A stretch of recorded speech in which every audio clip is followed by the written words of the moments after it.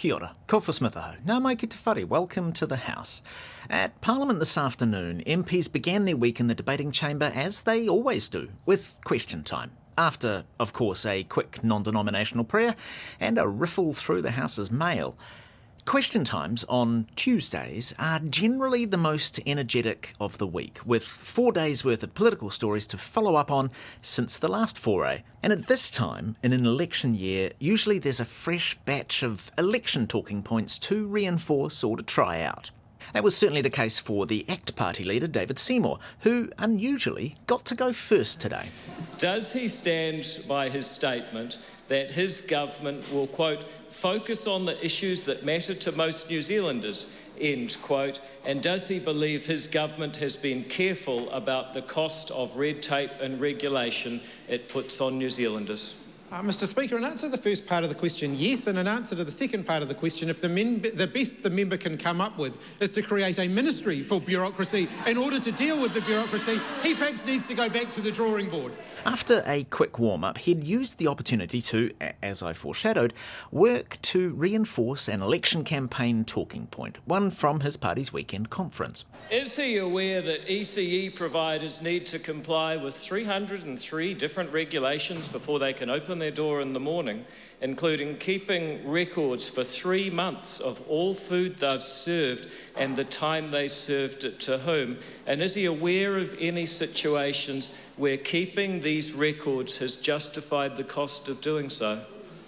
Mr Speaker, the safety of children in early childhood education is something that all parents will prioritise, and therefore the regulations in this space are designed to ensure that our most vulnerable young children are kept safe while they are in early childhood education. There has been extensive consultation in recent years around the food safety guidelines in early childhood settings, and it happened after a child was brain damaged during an ECE service whilst eating. The tricky thing is finding that perfect, unanswerable example of policy. If he really cares about kids in early childhood education, why is it that he puts in place regulations that he cannot demonstrate the benefit of since they've been in place? Not even once. Mr Speaker, I believe I just did. And also, as journalists, police detectives and barristers will advise, it's best to never ask a question without first knowing the answer. Has the ban on pseudoephedrine and over-the-counter cold and flu medicines stopped or even slowed the pea epidemic? And if not, why is that law still in place at great cost to Kiwis who just want to blow off a winter chill with the most effective medicine possible? Mr Speaker, well, the good news is that those who are getting prescription pseudoephedrine for a cold or flu from their doctors now won't have to pay the cost of picking that up from the pharmacy under this government. And I note that it was the National ACT government that banned over-the-counter pseudoephedrine and required that people have to go to their doctors in order to get it.